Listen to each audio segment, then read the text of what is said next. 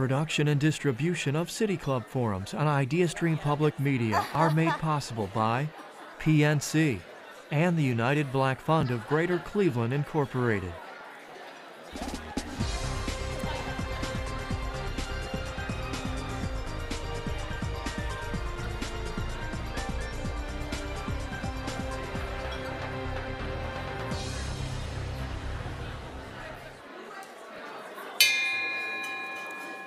Good afternoon and welcome to the City Club of Cleveland, where we're devoted to conversations of consequence that help democracy thrive. It's Monday, January 29th, and I'm Robin Minter-Smyers, a partner at Thompson Hine and the immediate past president of the City Club Board of Directors. I am so pleased to welcome everyone here today for the City Club Forum, which is the Nathu Agarwal and Roy G. Blackburn Forum. This is a very special day at the City Club. Today, I have the honor of introducing our speaker, the Reverend Naomi Tutu, a world-renowned race and gender activist. 25 years ago, Reverend Tutu's father, the Nobel Prize winner, Archbishop Desmond Tutu, graced the City Club stage and delivered an impassioned plea for freedom, justice, and tolerance. This may be the first time that both a father and a daughter have been featured speakers at the City Club.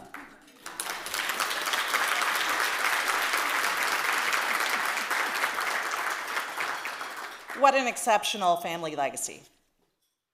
This is a particularly special day for me. 32 years ago, shortly after graduating from college, I had the opportunity to work for Archbishop Tutu in Cape Town. This experience changed my life, and I am so grateful for this opportunity to reconnect with that experience and hear from his daughter, the Reverend Naomi Tutu.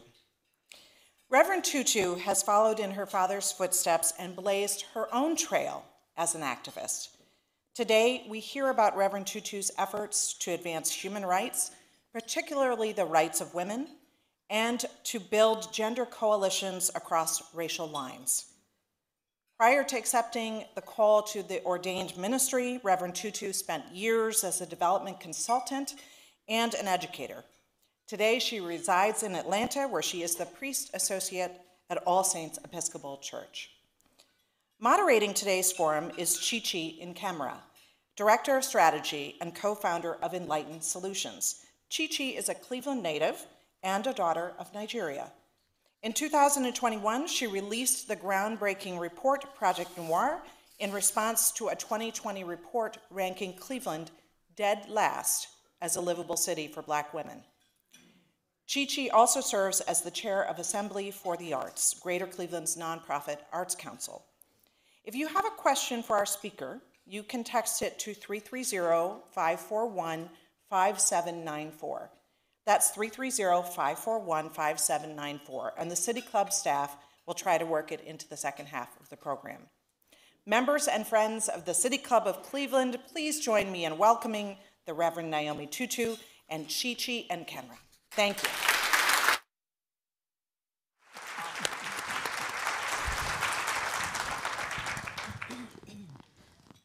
Well, first and foremost, thank you for coming to Cleveland in January. I know, yeah.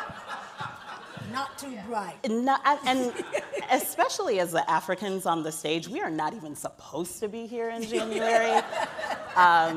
If you saw us earlier, we were changing our shoes like, oh God, it's so cold. So, but thank you, seriously, for being here and sharing your wealth of knowledge, your experiences, and your expertise with us here.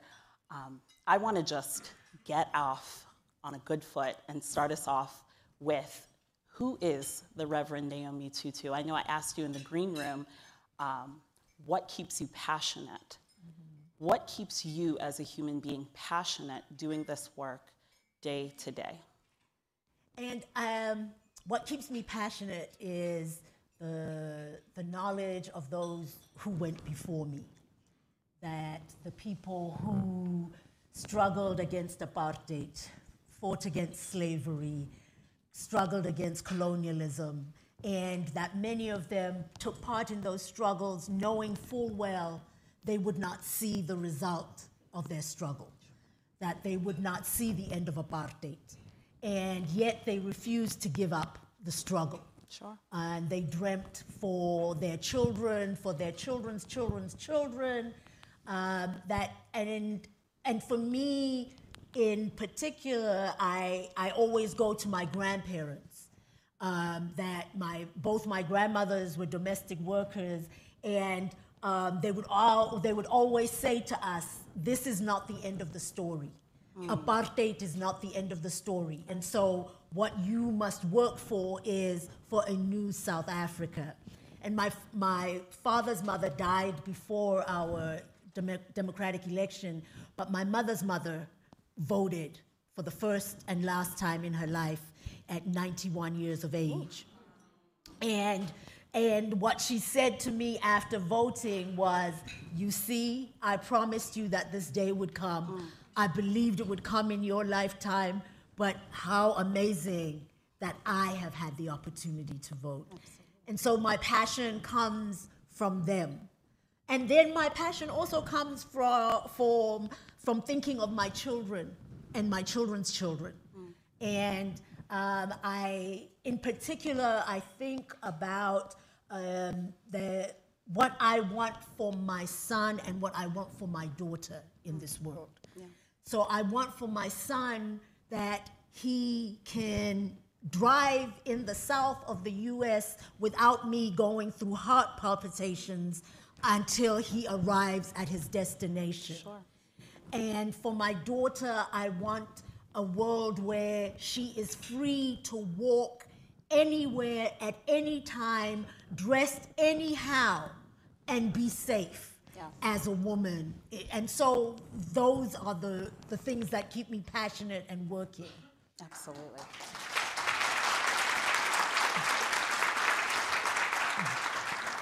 So you spoke a little bit about us being the manifestation of dreams of our ancestors, our immediate ancestors, our parents, our grandparents, but also just the lineage that we have. And I know in a lot of African cultures, specifically, our parents are extremely revered. It's just necessary to be able to look back and reach back and talk about and to fulfill those dreams.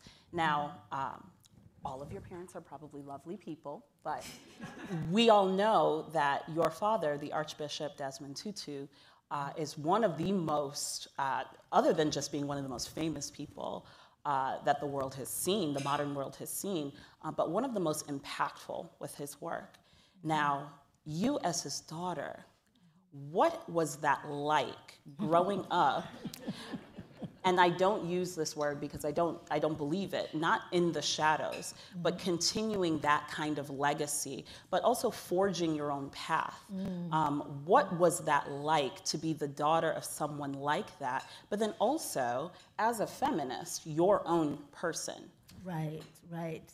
And I tell people all the time that, my battle with my father started from the day I was born. Amen.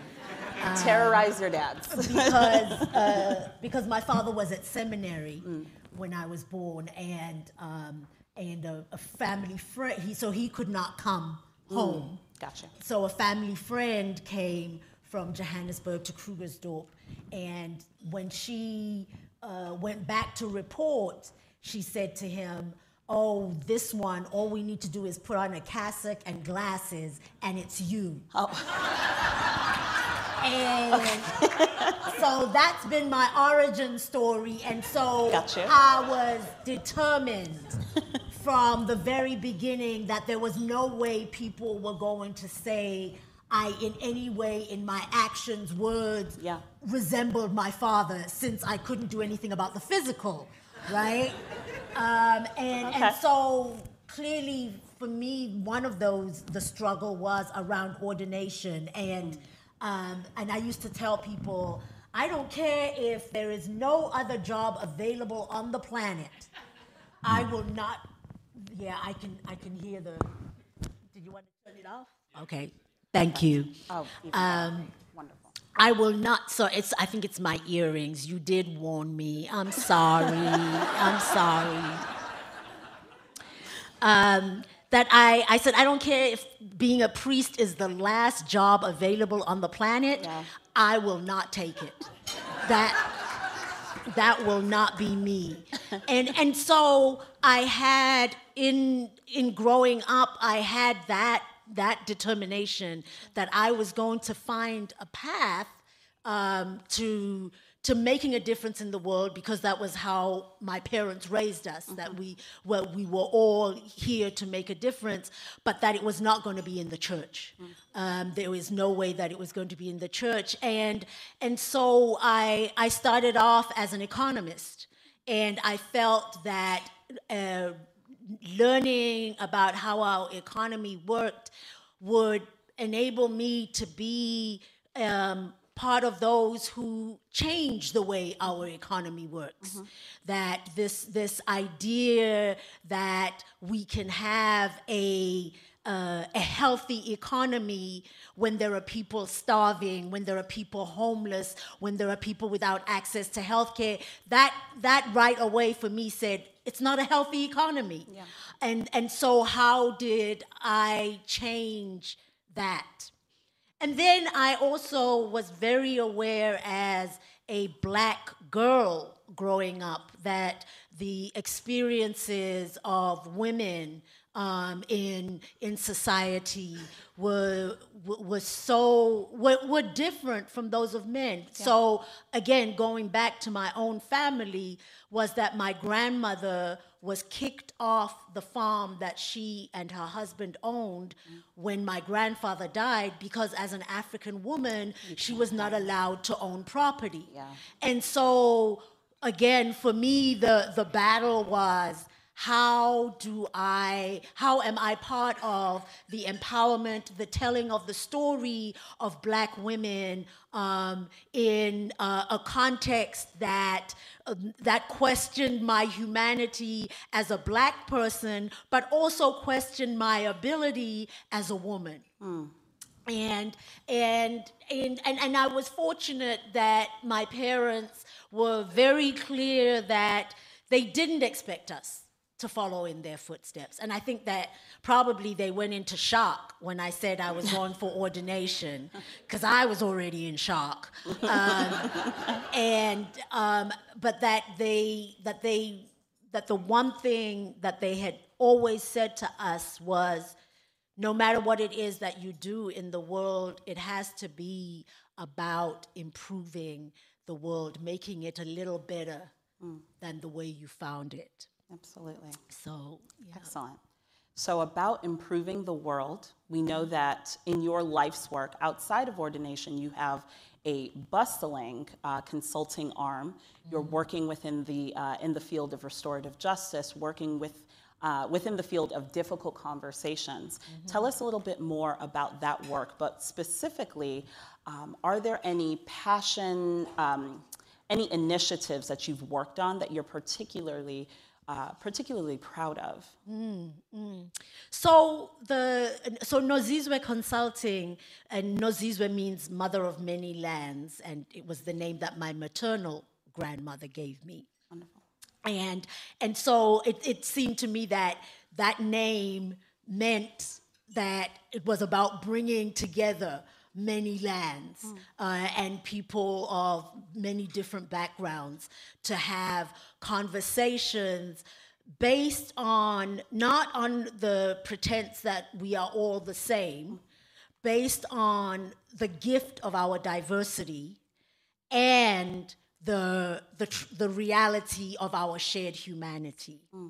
And so the work that I have done has been around, one has been about having truth and reconciliation conversations in different communities where there are different conflicts going on, whether it be political, religious, within businesses, within communities.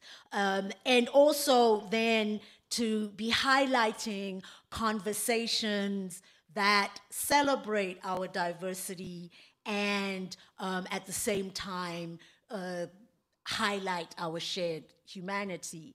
And I think one of those that I have been really passionate about, though I have not been doing it the last few years since my ordination, and in fact, I'm just about to start back up this year, was a process of bringing together groups in this country with groups in South Africa who are doing similar work. So teachers with teachers, churches with churches, women's group with women's groups, that kind of, so people who are involved in the same kind of work in this country and in the same kind of work and challenges in South Africa, and bringing them together to recognize the ways that we can learn from one another, but the ways in which our contexts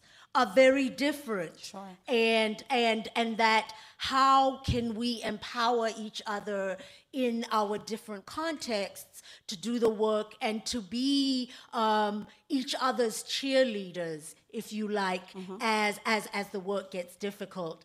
And I have to say that the ones that I have enjoyed the most have been the work with women's groups, and spending the time with women, saying we are taking this time for ourselves to get to know one another, but also to be about self-care, both for women from here and women from South Africa. So, yeah. Awesome. I'm certain the women in the audience are like, oh gosh, self-care, a moment for myself. Right. Is necessary. And we don't, when I first started doing it and said to the women from the US that part of the focus is self-care, and so many women in this country said, oh no, but I do self-care. I go on vacation, I do this and this and this. And then when we get to our women's retreat, saying, this is different. Even when I go on vacation, I'm usually on vacation with family, and you're managing. I'm managing. Yeah. Where are the towels? Where are we going to eat? No, you do still have a bedtime. That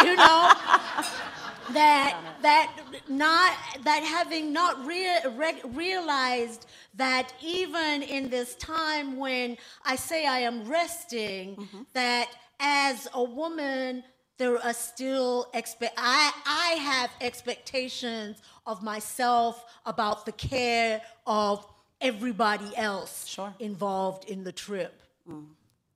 So switching gears a little bit, I want to acknowledge that whole global idea that you're talking about, especially global womanhood, specifically in the global South. And I want to get this question right specifically, so I'm actually going to read it.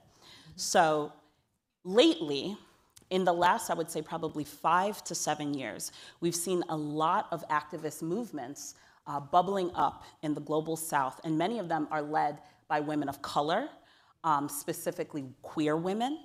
And I want to kind of dig down a little bit deeper with you around these discussions that are happening globally around body autonomy, abortion rights, education, voting rights, and the connections that we might see here in the US, and the connections that we see in these activist movements globally. I don't know if you all are aware, but currently in Kenya, they are marching against femicide. There is an uptick in the murders of women. And we see a lot of these marching movements here connected here, even in the West, around these issues. So I kind of want you to speak a little bit more about that global connection that's happening with women.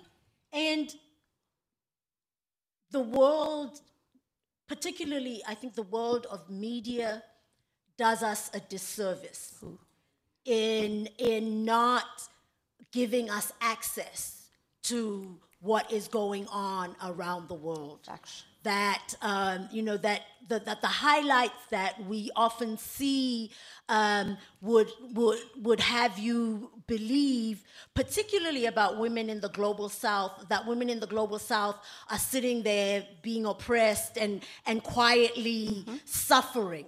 Yeah. And yet, when you look from South to Central America, the women who have historically led movements against oppressive regimes. Sure. When you look even today around the murders of women happening in South and Central America, when you look around the movements around female genital mutilation, that it is movements led by women in the communities where those things are happening. And yet the world often sees or highlights those who come from the outside to highlight those issues. And so the stories told about standing up to oppression often marginalize the stories of the women of those countries. Sure. And that we so often, in fact, are told the stories of white saviors. Sure.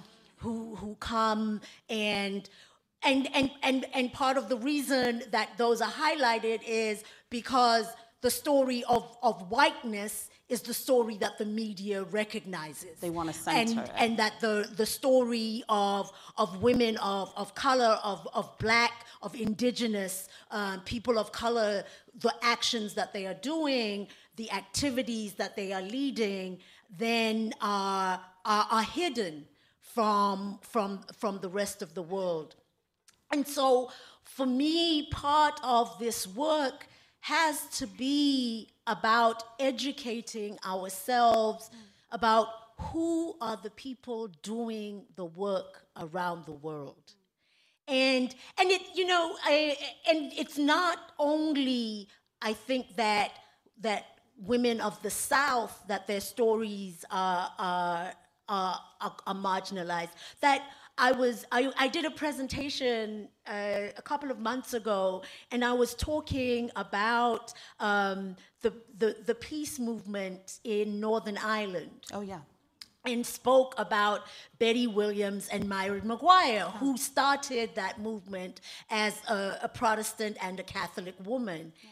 And I had a young woman from Ireland say, "I've never heard those names."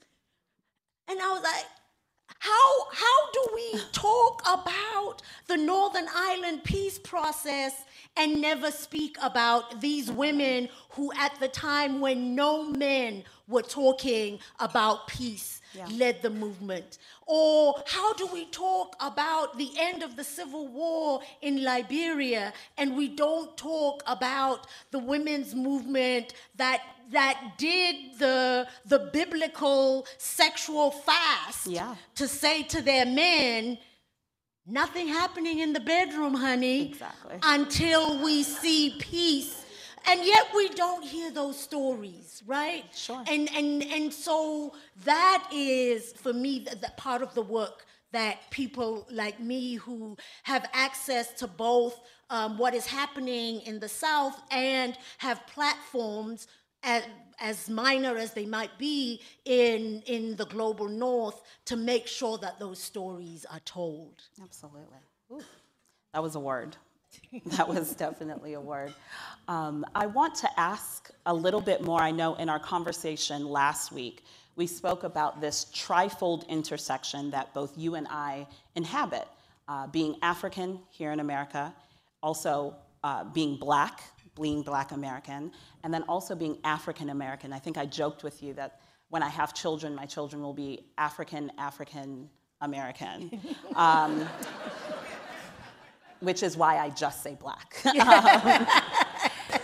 But we know, especially intraracially, and I'm speaking to the Black members within this room, intraracially, there is a lot of conflict, whether it's spoken about boldly or whether it's spoken about in hushed tones, between the connection of Black Americans that have historically been in this country and built this country, and African Americans, Africans in America, who came on the backs of the civil rights movement in the 1940s, 50s, 60s, and for my parents in the 1970s. Those folks who learned from Malcolm X, MLK, and felt they needed to actualize their dreams here. So I want you to speak a little bit about this conflict that we see, and many of the under 35 in the room, we see it all the time. We call it diaspora wars on Twitter. It's this conflict between Africans and Black Americans. Speak a little bit about that. And so when I first came to this country, like your parents, I had been raised on the stories of MLK, Malcolm X, Kwame Ture. So came here ready for the revolutionary sister brotherhood. Your beret was on with black Americans. Absolutely. Right. And got to, of course, I mean, I ended up in Berea, Kentucky, which is another whole story. And was shocked to discover that there was this division, that there was the Black Student Union that was mostly Black students from the US, and then there was the African Student Association, which was students from the African continent, and could not understand the division. And particularly, I would, came here expecting, like, my African brothers and sisters, we're here. And met so many Black Americans who were like, no, I don't identify with Africa at all. And I was like, what? But then I started seeing how Africa was depicted in this country, right? And so we saw either it was the famine, the wars, the absolute degradation of people, or else in the movies we had Tarzan. The only brave person on the African continent was a white man, and I wasn't allowed to watch that movie. By the way, Africans were all running around crazy. And so I was like, oh hell, I'm not African either. If that's what African is, I'm not claiming it for real. You're really funny. So, that media depiction of what Africa was made it obvious to me why Black people in this country would not want to identify with Africa. But also, when I spoke to students from other African countries, you have to recognize that in South Africa, apartheid made that racial division part of our identity, right? But if you're coming from most of the rest of Africa, if you were to, one day bop into the house and say, Mom, I'm Black, she would say, yeah, and you slow. Because really, that is not an identity. Everybody around you is Black. So to be that as a differentiation did not make sense. And the media depiction on the African continent of Black Americans was also problematic, right? That we were shown African Americans as the pimps, the robbers, the criminals, right? And so you would have African parents sending their children to school in the US saying, stay away from Black Americans. And so then we come together with this suspicion of one another. That's the word. Right? And it's a suspicion of one another that was not a mistake. Because all of these highlighting of the negativity of Africa or the negativity of Black Americans was an outgrowth of a response to the Pan-African movement. Say it. Where leaders from the US and leaders from the African continent were coming together and saying our struggle is the same struggle. Yeah. So that you have Malcolm X saying, as long as we keep talking civil rights, then our struggle is controlled by the very people who are abusing us. That once we acknowledge that our struggle is a human rights struggle, part of the global human rights struggle, and we take the United States to the United Nations for human rights abuses, then our struggle becomes a clearer one. And so in response, I think in response to that growing realization in Africa, Asia, Latin America, that the struggle for decolonization was a global struggle, and that we in the global South had to connect with one another, then led to ways of divide and conquer. And in the context of African and Black American, it was making us suspicious of one another and not trusting of one another. And so that you would have Africans coming to this country and saying, I am not Black, right? Yeah. And which, of course, makes African Americans say, so what the hell do you think you are in this country? Yeah. You are Black. Yeah. You know, and when the police decide to shoot, they're not gonna ask, can I hear your accent? Yes. Right? Oh, you're Igbo? Oh, you're fine. You're totally fine. Yeah, it doesn't happen. So I think that one of the things that is giving me hope is to be seeing the conversations that are happening now amongst our young people around the reality of our divisions. Yeah. And most recently, let me just close off with this one, is that because you know the artist Tyler from South Africa, give me land, give me water. It's a cute dance. Right? Came to this country and said, I'm colored. Yes. And I mean, that set off a conversation in this country about who is still calling themselves colored in 2024? Yeah.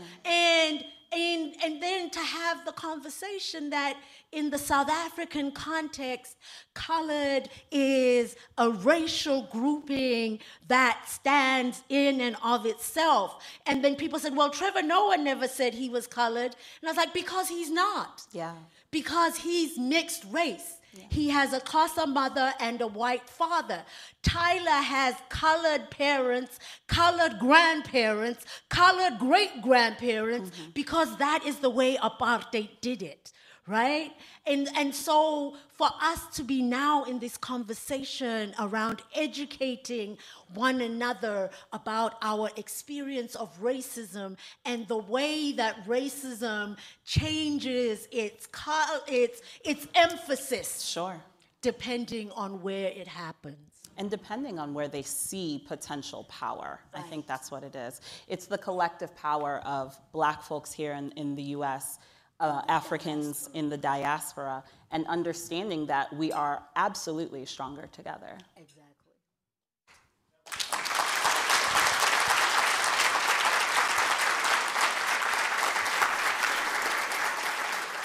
We're about to begin the audience Q&A here at the City Club of Cleveland. Awesome. I'm Robin Minter-Smyers, a partner at Thompson Hine and the immediate past president of the City Club's Board of Directors. We are joined by the Reverend Naomi Tutu, world-renowned race and gender activist. Moderating the conversation is ChiChi Nkemere, co-founder of Enlightened Solutions. We welcome questions from everyone, City Club members, guests, students, and those joining via our live stream at cityclub.org. If you'd like to text a question for our speaker, please text it to 330-541-5794. That's 330-541-5794. and the City Club staff will try to work it into the program. May we have our first question, please? Good afternoon, Reverend Tutu, and thank you so much for your words of wisdom. Thank you. Reconciliation I find to be a very difficult concept. So would you talk to us a little bit about the process of truth and reconciliation as it began in South Africa? And then a second question, what is the state of reconciliation in South Africa today? So, our Truth and Reconciliation Commission was actually part of our interim constitution. So it was a negotiated commission that on the one hand, we had people in South Africa who were saying, if we want to start fresh, we just wipe the slate clean and move on. And then there were others who were saying, no, there's no way you can wipe the slate clean. We need to have Nuremberg-style trials for human rights atrocities.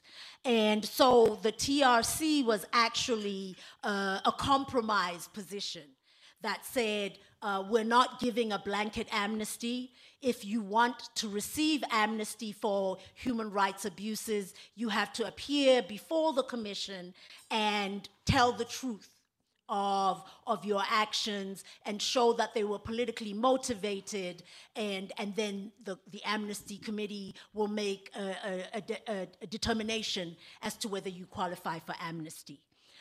So that was one part of the commission, was hearing the applications of those who were perpetrators of human rights abuses. Another part was the Human Rights Committee, which I think most people here were most familiar with because that was the one that was the most televised, which was the ones that were chaired by my dad very often.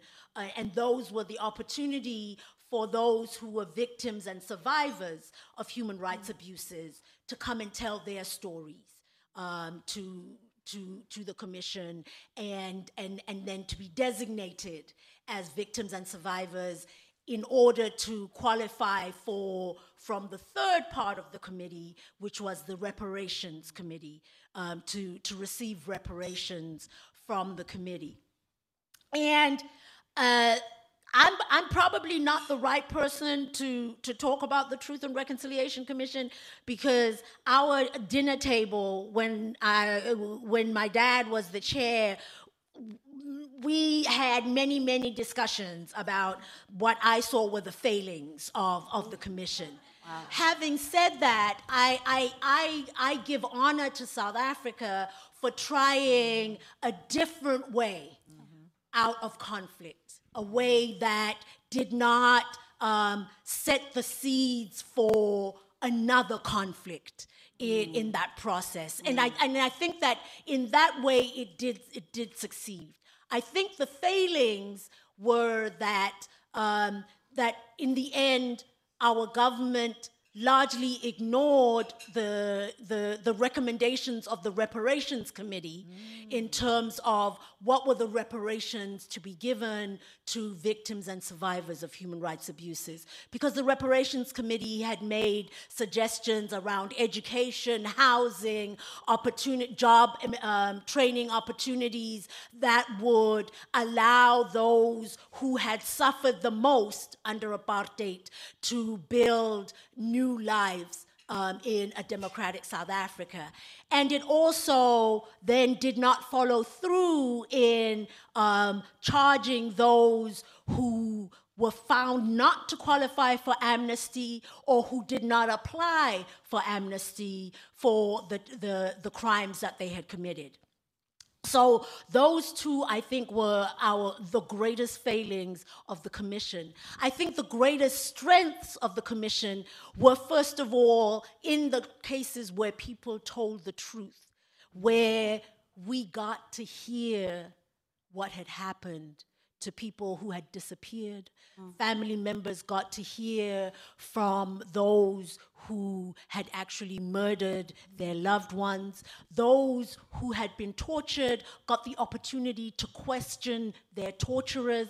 So that I think in bringing up the truth, I think that we had that was a major achievement of the commission. And then the second was to hear the stories of those who were victims and survivors, to hear from them what their experience meant for themselves, for their families, and to have that then as part of the story of South Africa, so that we as South Africans cannot pretend that apartheid never happened, right? That we cannot decide that our history books are going to take out stories of massacres and kidnappings and torturing because they make people uncomfortable. Because we have that report that is a government report that is now the basis of stories that we tell. Wow. And also that we then cannot pretend that South Africa's story is simply a story of heroes.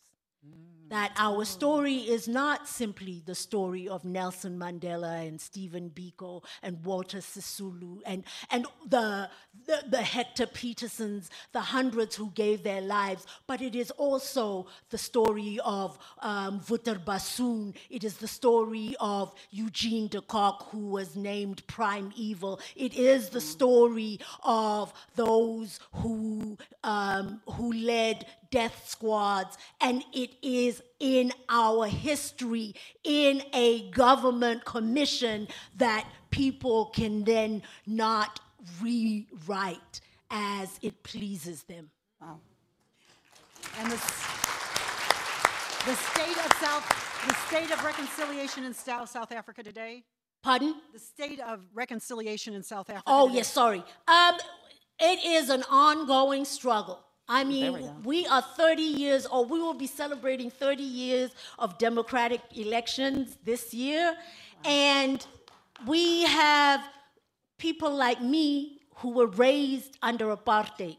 And so we have people like me with white skin who were raised under apartheid, who were taught, who were indoctrinated into their superiority as white people over black people. And so the process of education and reconciliation is an ongoing struggle to this day.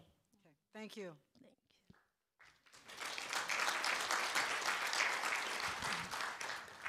Immigration to the United States is a very contentious topic right now. I was just wondering, through your foundation, have you done any work in terms of bringing people who immigrated to the United States and people already here together to learn from each other and to reduce the fear? Not through any work, official work that I have done. I am a first-generation immigrant to this country myself, and I think that the discussion around immigration tends to happen in a historical vacuum in this country. That we talk as though these United States came into being when God created the world, right? That this is an original creation. When we know that this United States came into being through colonization, through the genocide, the forced removal of indigenous people, through the enslavement of African people, through the Louisiana Purchase, that there is a whole history that has brought us to where we are today. And if we have a conversation around immigration that ignores that history, then we are able to have a conversation about immigration that says, I came here legally. Why are they trying to get here illegally? Well, what was legally when your ancestors came here? and who was displaced for your ancestors to be comfortable. And when we talk about these United States as being part of the larger Americas, where people moved around these Americas, that we have borders that are man-made. People, we made these borders.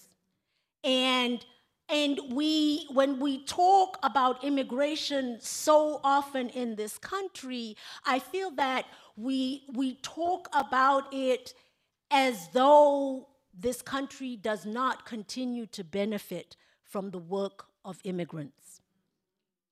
And one of my dreams, do y'all remember there was a play, I can't remember its name, but it was a play where in a city one day all the blacks disappeared? Oh, yeah. The day of absence, right? And nothing happened. People didn't know how to cook, people didn't know how to wash clothes, people didn't know how to look after their children. So I have a dream of one day every single person who is identified in this country as illegal does not go to work. Ooh. And let us see what happens in this country. Wow. Let us see the hotel rooms, the hospital rooms, what does not happen in this country. So if we're going to talk about illegal immigration, let's have a whole conversation about who is benefiting and who is actually being marginalized in this conversation. Ooh.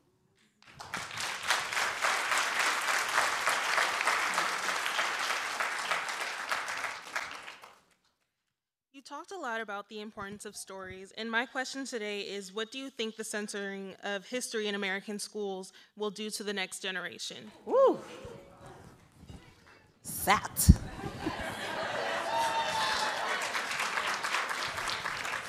So I was kind of hinting at that when I was talking about the Truth and Reconciliation Commission. You know, I used to teach at the University of Hartford in Connecticut, and I was amazed the number of students when I asked them, what is it about the Black experience that you are most interested in hearing about? What is it that you want to learn about? The number of young people who said, I want to learn about slavery. So at that point, I was still fairly new to this country and had not had the experience of a K through 12 educational system. And so I was in shock. Like, you're in college and you only now are wanting to hear about slavery. What were you doing during history and social studies K through 12? Were you skipping class? What? And then I had children in K through 12 in this country and discovered that in good history books, the history of slavery was covered in a chapter. Yeah. That was the good history books. Is this in the wrong most time of it, it was a paragraph. Yeah. And so we are already in a place where history has been rewritten in the interest of a history of heroes, a history of the positive acts that have created this United States of America. So we are already suffering, I think, from that perspective. And what we have happening now is only going to lessen the access that the next generation has to official history that tells the true story of the US. And I say official history because one of the things, again, that is heartening to me is to see the number of places where young people are starting banned book clubs, where they are making it their own mission to discover what is Yes. He has a shirt, yeah. We love that sweatshirt. that they are making it their mission to understand what is it that is being hidden from us and why is it being hidden. And I trust and I pray that young people will not get tired of doing that, and that they will find mentors and people in our age group, well, maybe the younger, the age group that comes after me, because I'm y'all's grandmothers. So, but your parents who will mentor and encourage you to research what is being hidden from you in school. That education does not just happen in the classroom. Yeah. And the fact that Indigenous people continue to tell their stories, the fact that Black people continue to tell their stories, that this is not because they have been in history books. It is because the community has made it its responsibility to tell our children the stories. And I hope and I pray that white Americans will join in that movement against join in the movement of banned book clubs and telling the true history to your children as well as ours.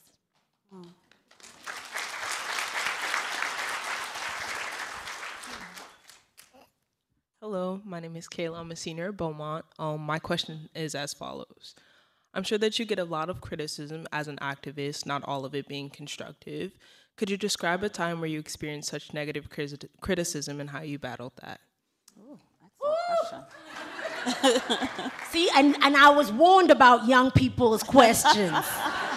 They warned me. They said, watch out. While I was living here as a student, which was as the sanctions movement was growing in this country. When I first arrived, there was not a sanctions movement, not a widespread sanctions movement. And so I became part of a student movement to push colleges, universities, pension funds to disinvest funds from the work that, from companies that were doing business in apartheid South Africa. And I got criticized a lot by people, even in my church community, about people telling me that, if divestment happens, the first people to suffer will be Black people. And so for me to be calling for sanctions as somebody who is living fairly comfortably in the US of A as a student and whose parents had the wherewithal to send me to boarding school in neighboring countries, that it was somewhat, it was very privileged of me to be saying, giving a call for sanctions against South Africa. And my response at that time was, have you seen how Black people are living today in South Africa without sanctions? Have you seen how my people are being killed? Have you seen how people's communities are being destroyed so that land can be given to white people? Have you seen how Black people are starving in the Bantustans in South Africa? Have you seen how my people are being arrested, shot, tortured in South Africa without sanctions? So my people are already suffering. And my people right now are suffering for the profit and the well-being of the apartheid state. And it's not that we say we will not suffer through sanctions. We know full well that we will suffer through sanctions. But at least that will be a suffering that is towards our liberation. The suffering that we are going through right now does nothing but privilege white South Africans and empower the white South African military to continue its violence against us.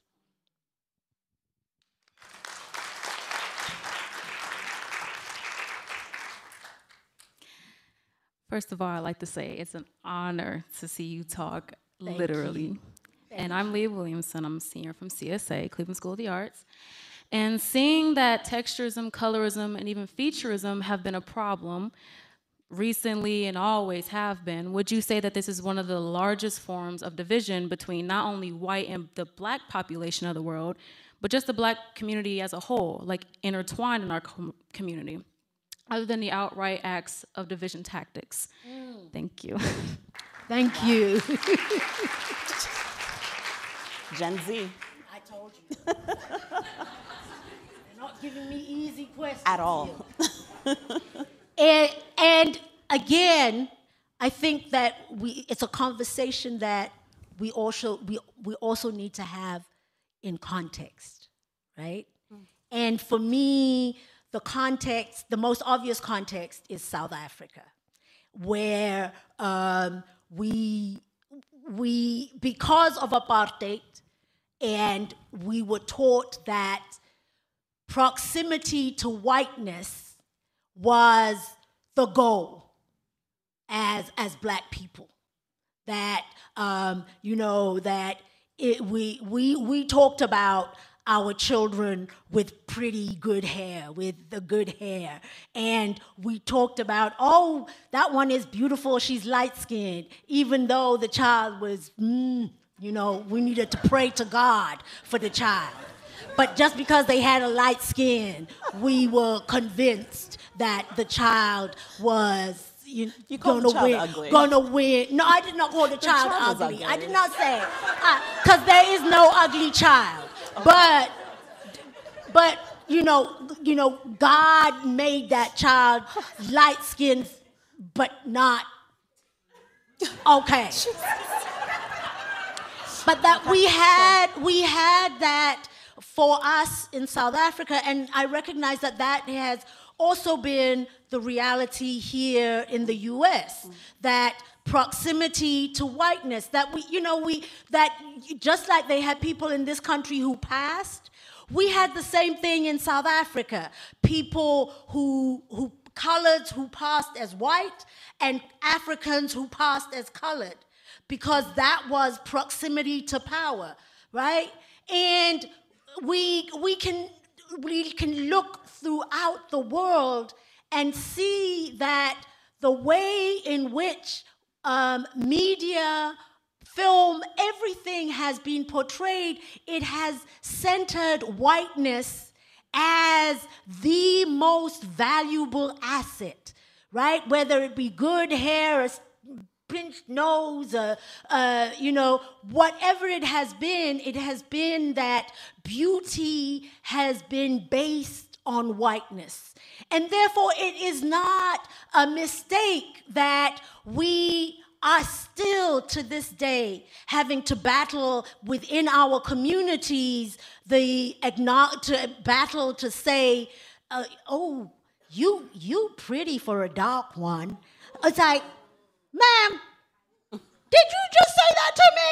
Yeah. And you looking just like me. But that it has been a historical indoctrination.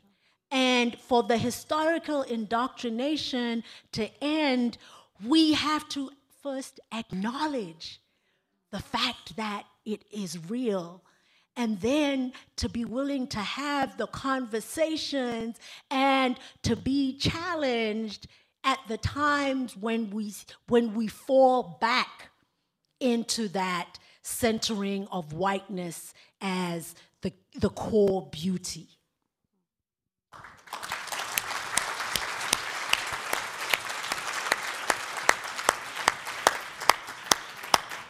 Thank you to Reverend Tutu and ChiChi and Nkrumah for joining us at the City Club today. Forums like this are made possible thanks to the generous support of individuals like you. And you can learn about how to become a guardian of free speech at cityclub.org. Today's forum is the Nathu Agarwal and Roy G. Blackburn Forum, established in memory of Mr. Agarwal and Mr. Blackburn, who set inspiring examples and exhibited a lifelong commitment to education, in particular, women's and girls' education. We are very grateful for the support of the City Club member, Raj Agarwal, and his family, who have made this annual forum possible.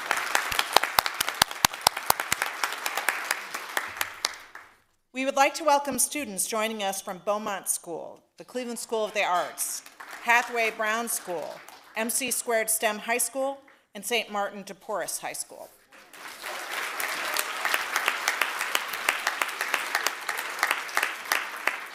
Don't they ask the best questions?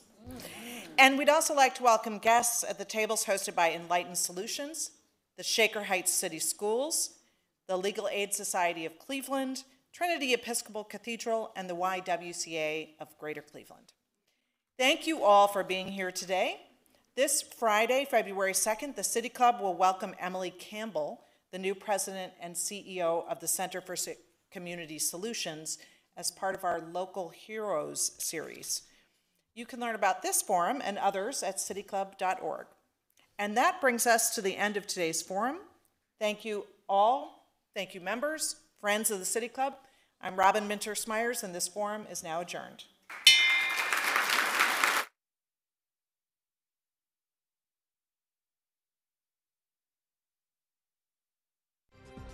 For information on upcoming speakers or for podcasts of the City Club, go to cityclub.org.